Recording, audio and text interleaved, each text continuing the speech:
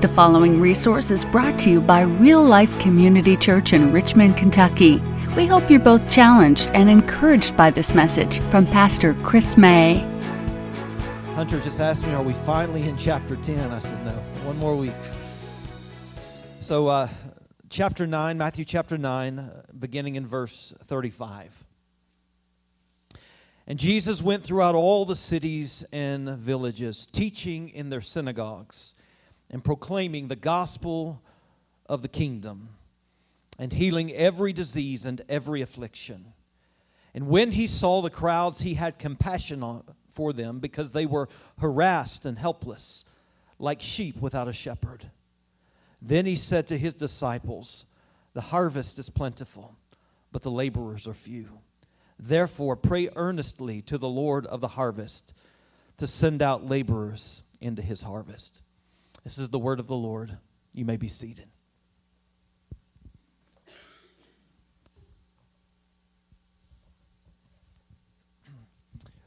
Well, when we hear the word ministry, or when we hear the phrase work of the ministry, we often think of pastors and missionaries and other vocational ministers, right? But do you know that one of the greatest joys and privileges of the Christian life is that every one of us is called to ministry? Every one of us. How amazing is that? That we get to partner with the Lord for His kingdom purposes.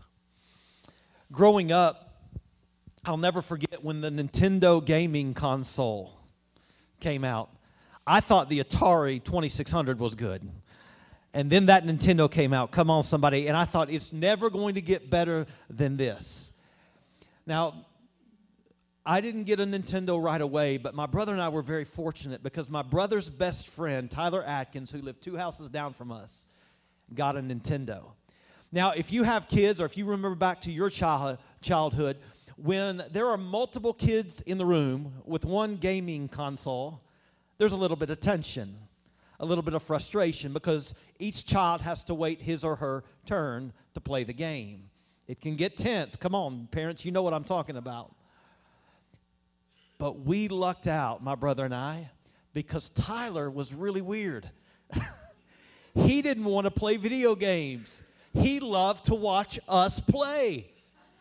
He had a Nintendo. He would invite us over. We'd go down to his basement, and for hours upon end, my brother and I would play Mario Brothers and Duck Hunt, and he would watch.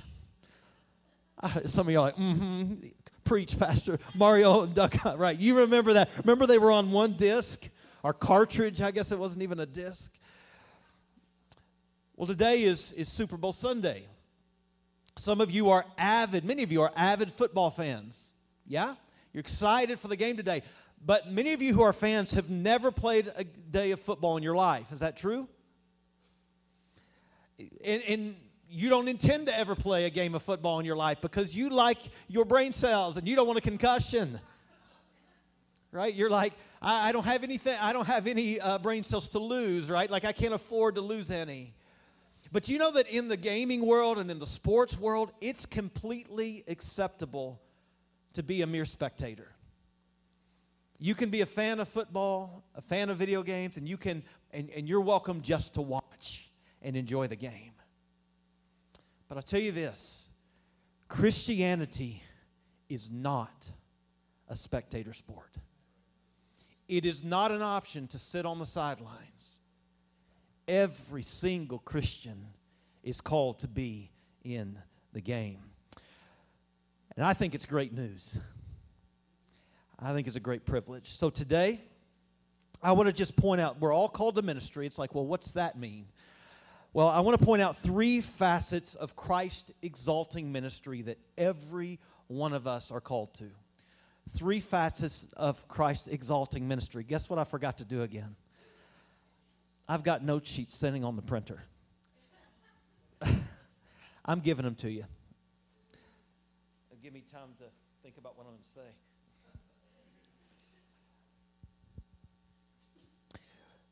How are you guys doing?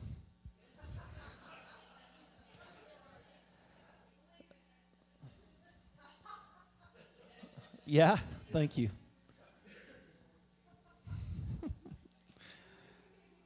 Ben asked me to dance earlier. Now I'm tempted.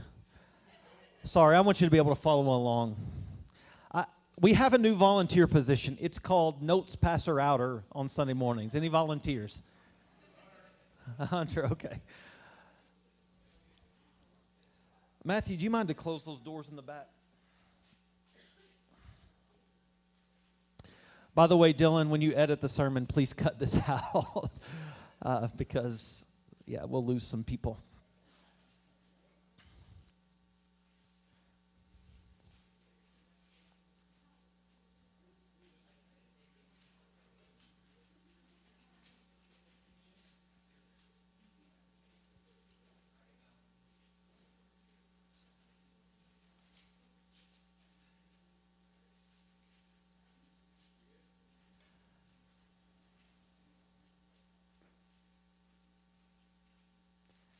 All right, everybody good?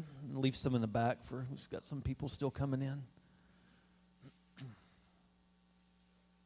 Thanks, guys.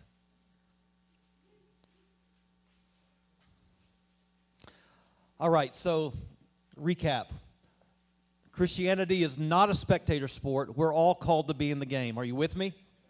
So we're looking at three facets of Christ exalting ministry. What does our ministry look like? Because let me say this. The text that we're in today is, in one sense, particular to the 12 apostles, and in another sense, it is universal. And so I really want to focus on that universal aspect this morning. So three facets of Christ exalting ministry. Number one is proclamation. Proclamation. I want you to look with me at verse 35. And Jesus went throughout all of the cities and villages, teaching in their synagogues and proclaiming the gospel of the kingdom. He went around proclaiming the gospel of the kingdom. So it says he went through all the cities throughout, and the villages, by the way, throughout the cities of Galilee. Now, what's the difference in a city and a village? Well, a city was normally fortified, a village was not. And the Jewish historian Josephus tells us that in the Galilee region, there was no less than 200 cities and villages. And scholars get this estimate that there were at least about 3 million people in that area. Most of them likely encountered the Lord Jesus Christ. Jesus went around proclaiming, he went around teaching, and he went around healing. That's what his threefold ministry looks like. Let's take these one by one. It says that he went from town to town, city to city, village to village, teaching in the synagogues. Now, synagogues were these places of worship where the Jews met. Now, pre-exile, before God's people were sent into exile, the main place of worship was the temple. Like almost everybody would come and worship at the temple, all of the Jews.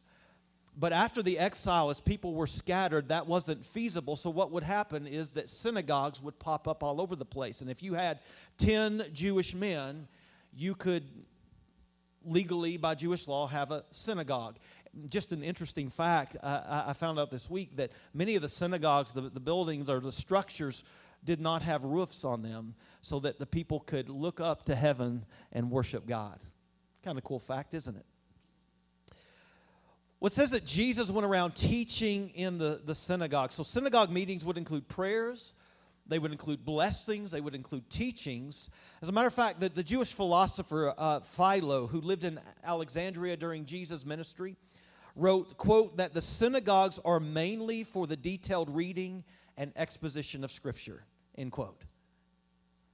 I think that's what church should be about today, too, the exposition of Scripture. Should include other things, but the synagogue was structured around hearing the Word of God read and then explained. That's one of our core values here as well. But teaching of Scripture was in the synagogue was a privilege that was often extended to rabbis, teachers, dignitaries who would be traveling around. And so Jesus often took advantage of that opportunity.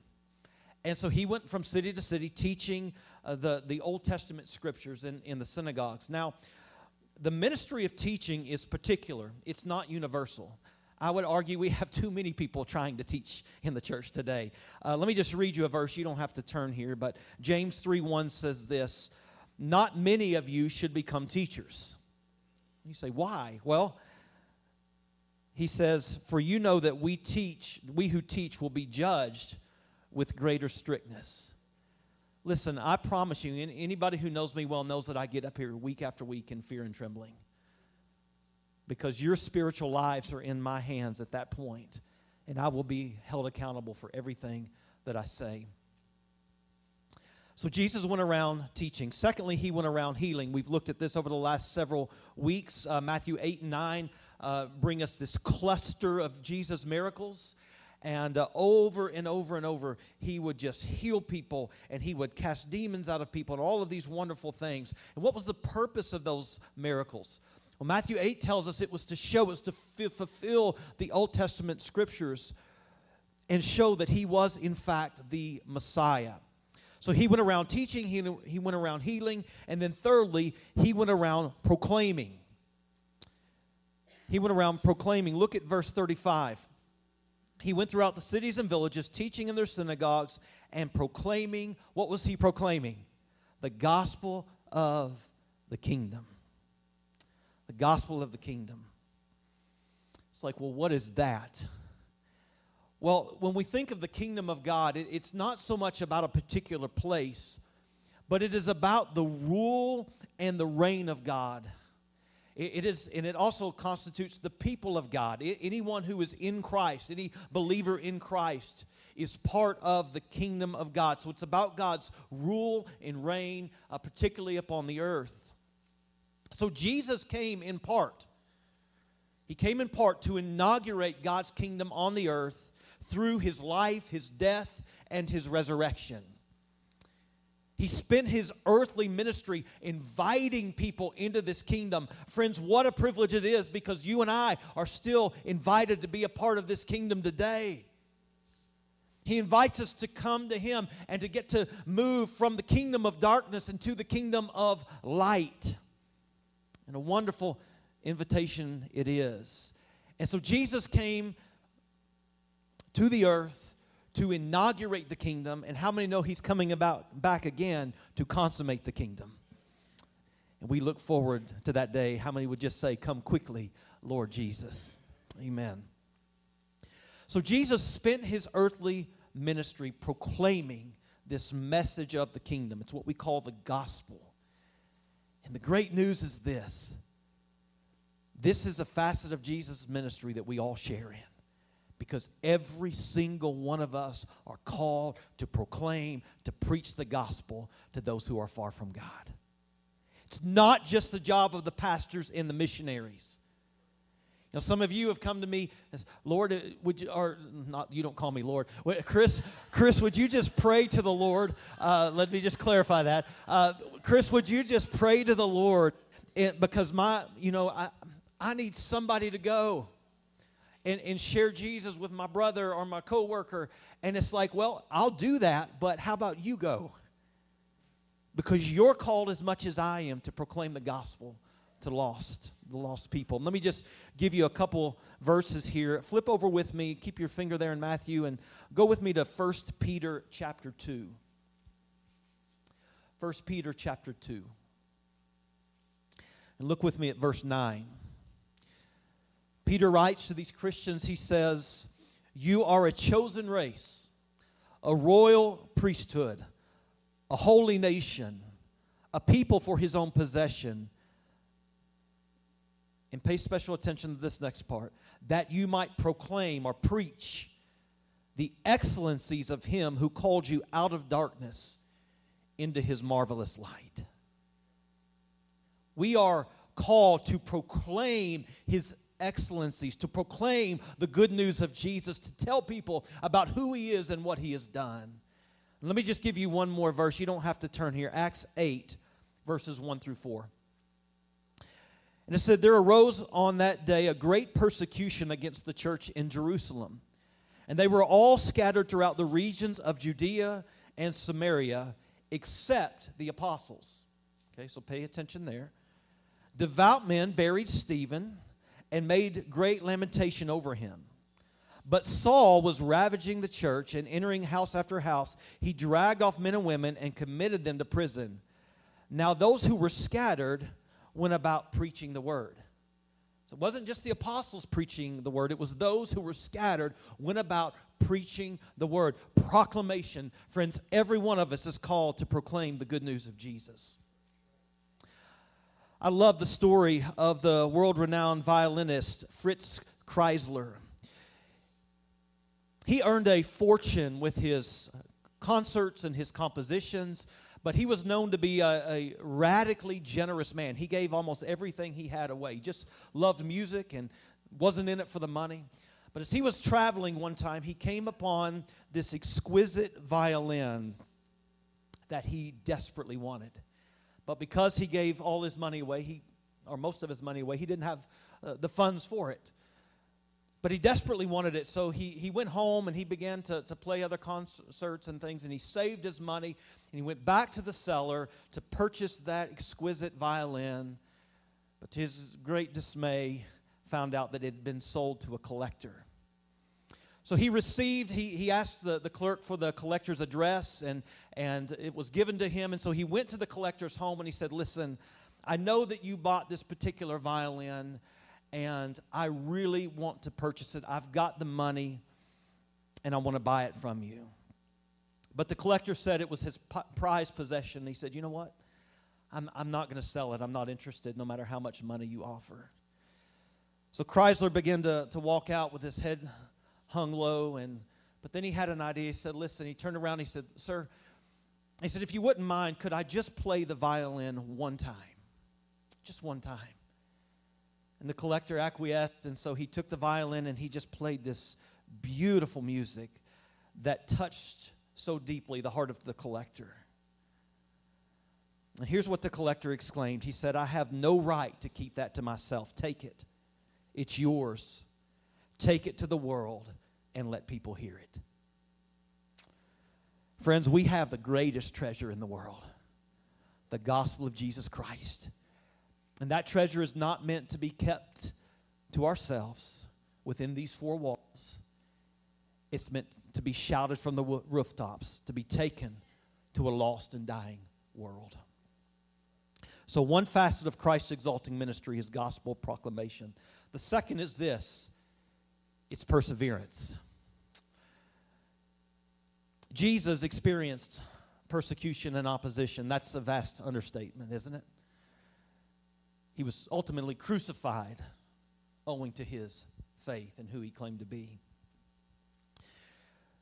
I want to take you in Matthew chapter 9 to last week's text, just back a couple of verses. Go with me to verse 33.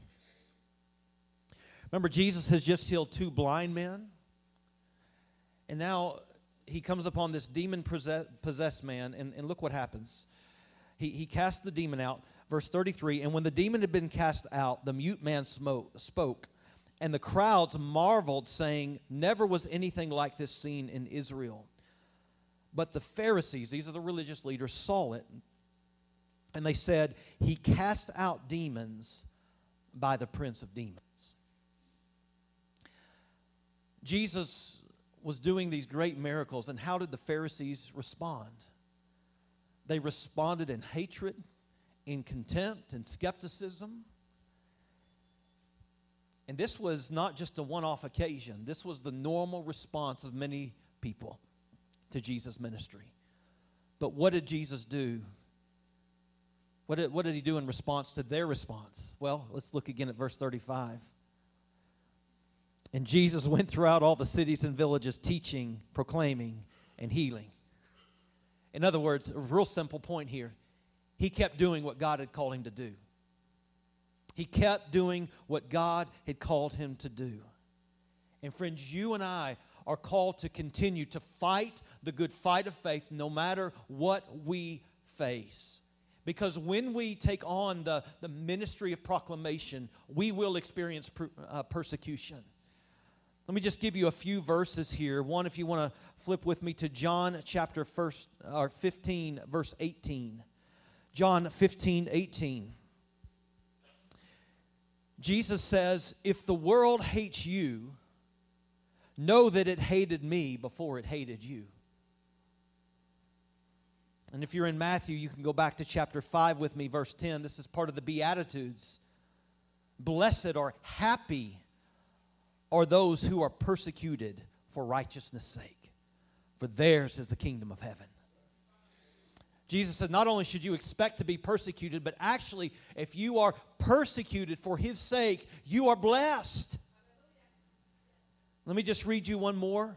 2 Timothy 3 verse 12. Indeed, all who desire to live a godly life, and I hope that's you, all those who desire to live a godly life in Christ Jesus will be persecuted. Oh, is that ever true in our culture? You live by biblical standards, you will be hated and you will be persecuted.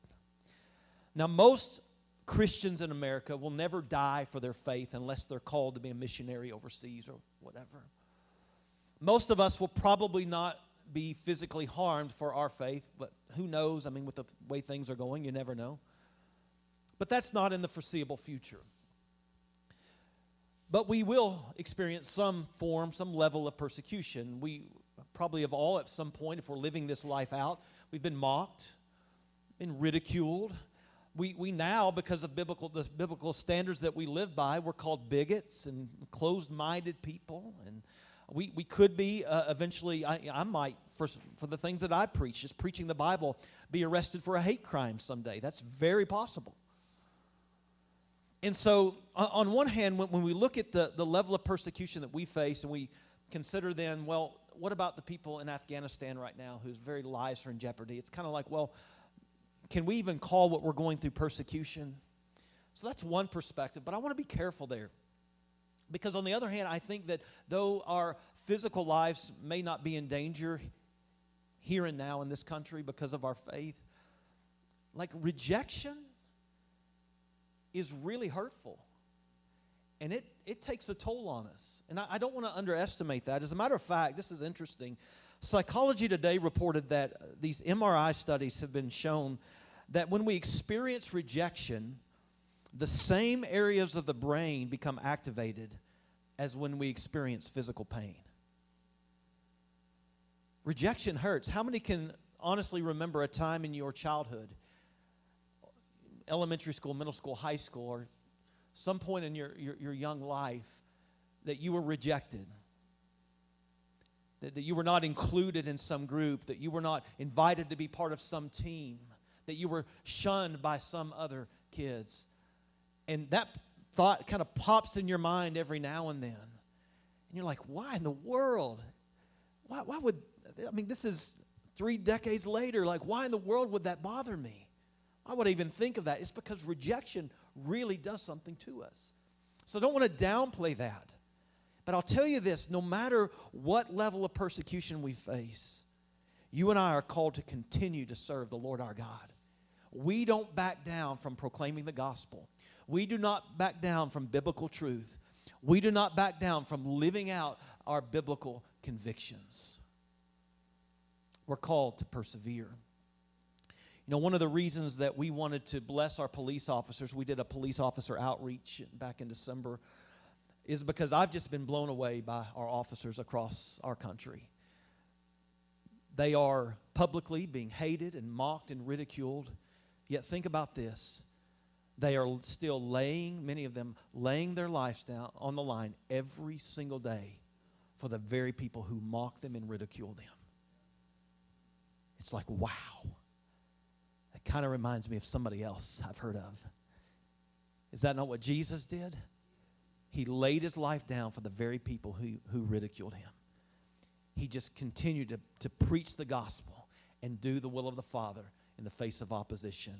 And we must do that as well. When we're persecuted, what do?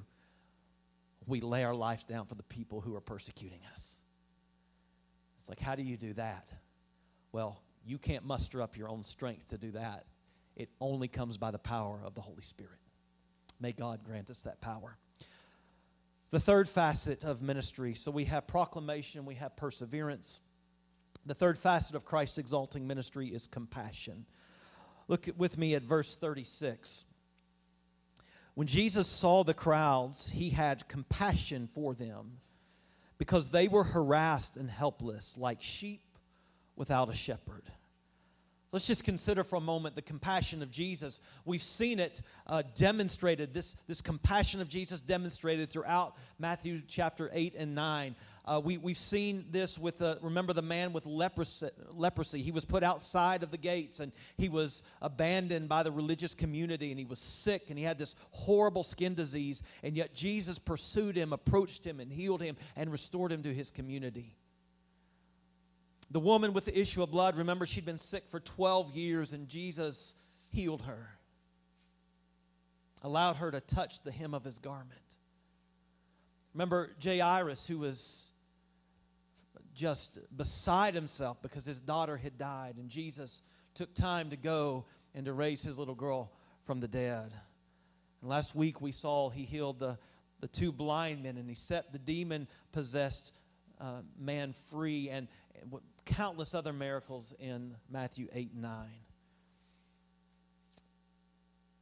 And then you think about the other times in Matthew. Actually, there's 3 other times that Matthew explicitly mentions the compassion of Jesus. I'm not going to read these, but I think I put them on your note sheets. But he talks about having compassion to heal, compassion to feed. And here's what I see when I put all of this together. Number one, Jesus cared about the physical needs of people. He cared about the physical needs of people. Like he welcomed the marginalized. He went to the broken. He went to the sick. He healed them. He fed the hungry. Jesus cares about the physical needs of people. But we see in our text today that it doesn't stop there. Friends, he cares about the spiritual needs of people. Enough to come and lay his life down for the sheep. Matthew 9:36, it says, when he saw the crowds, he had compassion for them because they were harassed and helpless like sheep without a shepherd. The metaphor of sheep and shepherds was a familiar one in Israel's history. Israel's leaders were likened to shepherds, and so when it was said that Israel was like a sheep without a shepherd, it meant they didn't have a leader, a king, a prophet, some other form of leadership. And so, for instance, Numbers 27:17, this is where God appointed Joshua, the leader after Moses, and it says that this was so that the Lord's people would not be like sheep without a shepherd. Jesus came to be the good shepherd, amen?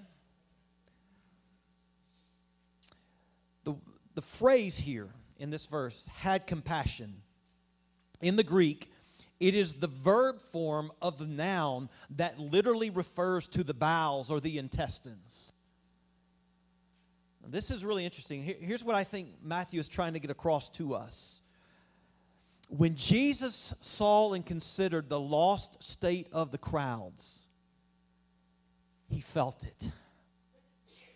How many of you have ever felt so badly for someone that you love that's in pain that you yourself have become physically ill? Have you ever felt that? Remember this last year, many of you know our story. Our youngest son went off to infantry training, AIT, in Fort Benning, Georgia, for the Army National Guard. And before he left, he had mono, so we were already concerned about him. But then he got there, he got COVID and had a list of other ailments. He was sick almost the entire time. And I'll tell you, for those, 12, 13, 14 weeks that he was there, my family, the 3 of us, Dylan, Nikki, and myself, we never wanted to eat. We couldn't eat. We skipped dinner almost every night because we were physically ill because of what our son was enduring in Georgia. Many of you have been there. I would venture to say all of you have been there at some point. So when Jesus saw the crowds, it was like it made him sick because he saw their desperation. And the Pharisees, the religious leaders who were supposed to be leading them, they were not doing a good job. They were They wrongly interpreted the Scriptures. They were self-seeking. They were self-righteous. They didn't care about the people. And so then Jesus changed his metaphor from shepherding to farming. He looked out and he saw this great harvest of people. But he said, listen, there's no laborers. There's not enough laborers to work the harvest. And his response was to have the disciples to pray for the laborers. And by the way, when they prayed for the laborers, you'll see in chapter 10 next week that they were actually the answer to their own prayer. Because God called the disciples to him, or Jesus called the next section says Jesus called those disciples to himself, and then he sent them out. Jesus prayed for laborers. His heart was broken for these people. And so, and this was all because Jesus had compassion for the lost, and he still has compassion for the lost. And friends, you and I, this is a facet of our ministry. You and I have to have the ministry of compassion.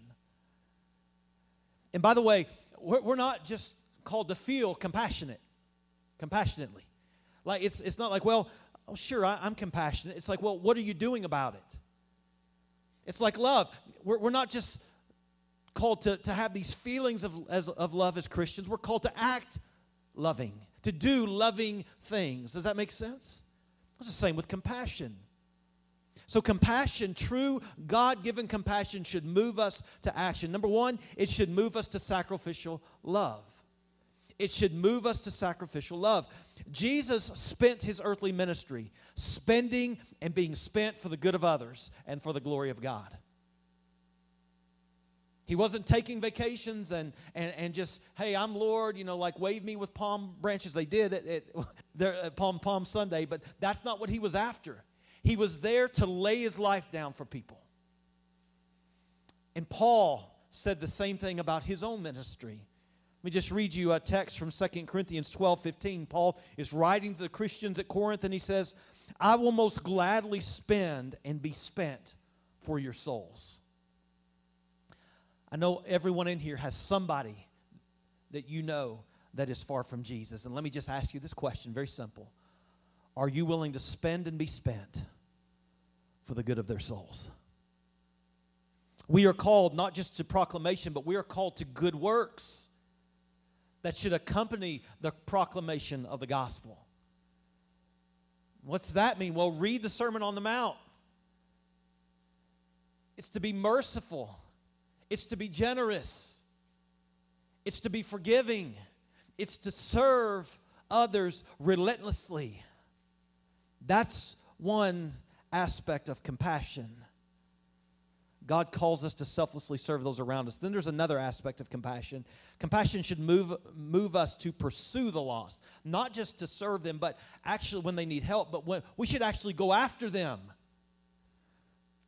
Jesus went to the over 3 million people in Galilee alone because he cared about their spiritual state. He didn't wait for them to come to him. He went from city to village because he cared about lost people. Now, I just want to ask you, how often are you and I willing to step outside of our comfort zones and go to places that some Christians say we shouldn't go to reach the lost? One Sunday evening, William Booth was walking in London with his son, who at the time was about 12 or 13 years old. And the father surprised his son by taking him to a saloon. The place was crowded. It was filled with this kind of atmosphere. You could smell the stench of alcohol and stale smoke. The room was full of drunks and very violent people. And Booth's son was just perplexed, like, Dad, seriously? But he looked at his son and he said to his son, these are our people. These are the people I want you to live for and bring to Christ. Years later, his son said, the impression never left me. Friends, we've got to quit avoiding lost people who are different than us and start running after them. There's another aspect of compassion, and it's that compassion should move up on us in such a way that it changes our perspective, our perception, the way that we see other people. Pastor Douglas Sean O'Donnell shared a story that he had in an electronics store years ago, just 2 days before Christmas. You can imagine the scene, right?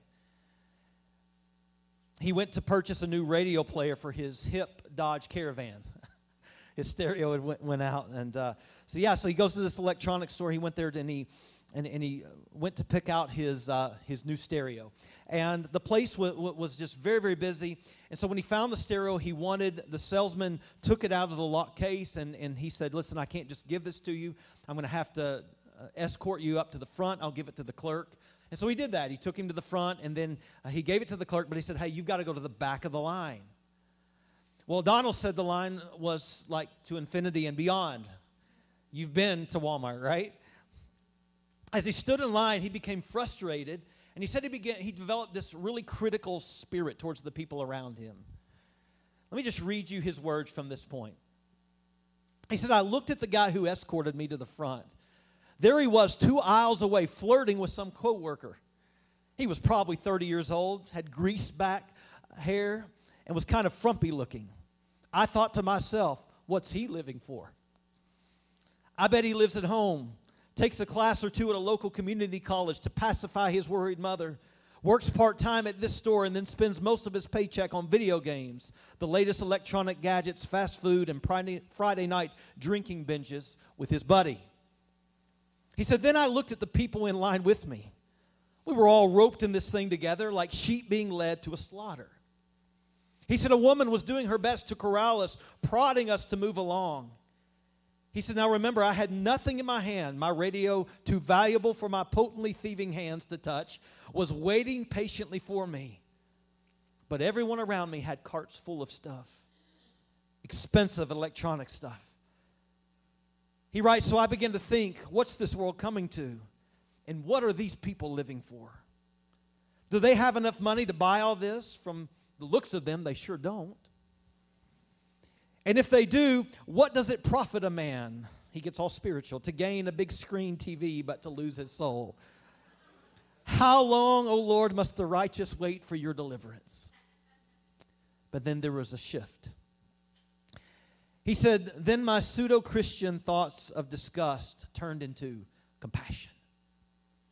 I now looked at them and thought, has anyone ever taught you how to handle money?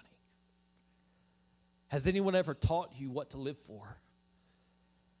Has anyone ever taught you the way of salvation? He said, out of compassion, I wanted to round them all up, bring them to church, and preach to them the true meaning of Christmas. That Christ Jesus came into the world to save sinners. That Jesus came to seek and save lost sheep.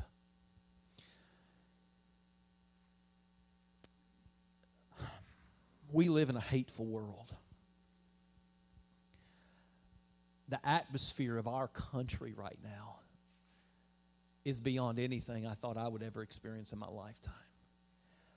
And you know part of the problem? Christians often are as ugly acting as the secular world. We see people who have these very odd and strange political ideas. We see these people who are fighting for all kinds of loose morality. They're wanting to redefine marriage, all of these things. And we tend to look at them with a critical eye and say, how dare they? What are they living for? Morons, fools. I'm being very serious. What if, out of compassion, we had a perspective change? And we said, Lord, send me to them, to love them, to serve them, and to proclaim the gospel to them, that their hearts may be changed and their eternities may be changed. We're called to be that kind of people that are fueled by compassion. We're called to the ministry of compassion. So in closing, let me just compel us and remind us to be workers in the ministry. It's not your preacher's job alone. Every one of us have a place. Get in the game. We're called to proclaim the message of Jesus unashamedly. We're called to persevere by the help of the Holy Spirit, even in the face of the greatest persecution. And we're called to have compassion on those who are far from God. We must be willing to spend and be spent for the good of others and the glory of God. One final story. The Times reporter of New Philadelphia, Ohio, back in 1985, reported on a celebration that happened at a New Orleans municipal pool. The party around the pool was held to celebrate the first summer in memory without a drowning at that particular New Orleans city pool. In honor of the occasion, 200 people gathered. 100 of them were lifeguards. As the partying was breaking up and the 4 lifeguards on duty began to clean up and clear the pool, they found a fully dressed body in the deep end. They tried to revive Jerome Moody, age 31, but it was too late. He had drowned, surrounded by lifeguards celebrating their successful season. Friends, we're like lifeguards. People are swimming in dangerous waters all around us, at your work, students at your school. This even includes your family members for some of you. They're swimming in these dangerous waters. We have what they need to be rescued. So in our Sunday morning celebration, I would just beg you, let's not let them drown. Let's pray. God, thank you for the privilege of being called to ministry, the privilege that you've given us to proclaim the gospel, to help play a part in the transformation of human beings, to change their eternal destinies. Father, we know that there are many lost people that we come in contact every day, people that we know, and then when we're in stores, these electronic stores, these shopping malls or grocery stores, Father, we're surrounded by people that don't know you. And Lord, forgive us for looking at those people who don't look like us, act like us, live by the same morals. Forgive us for looking at them with a judgmental and critical eye.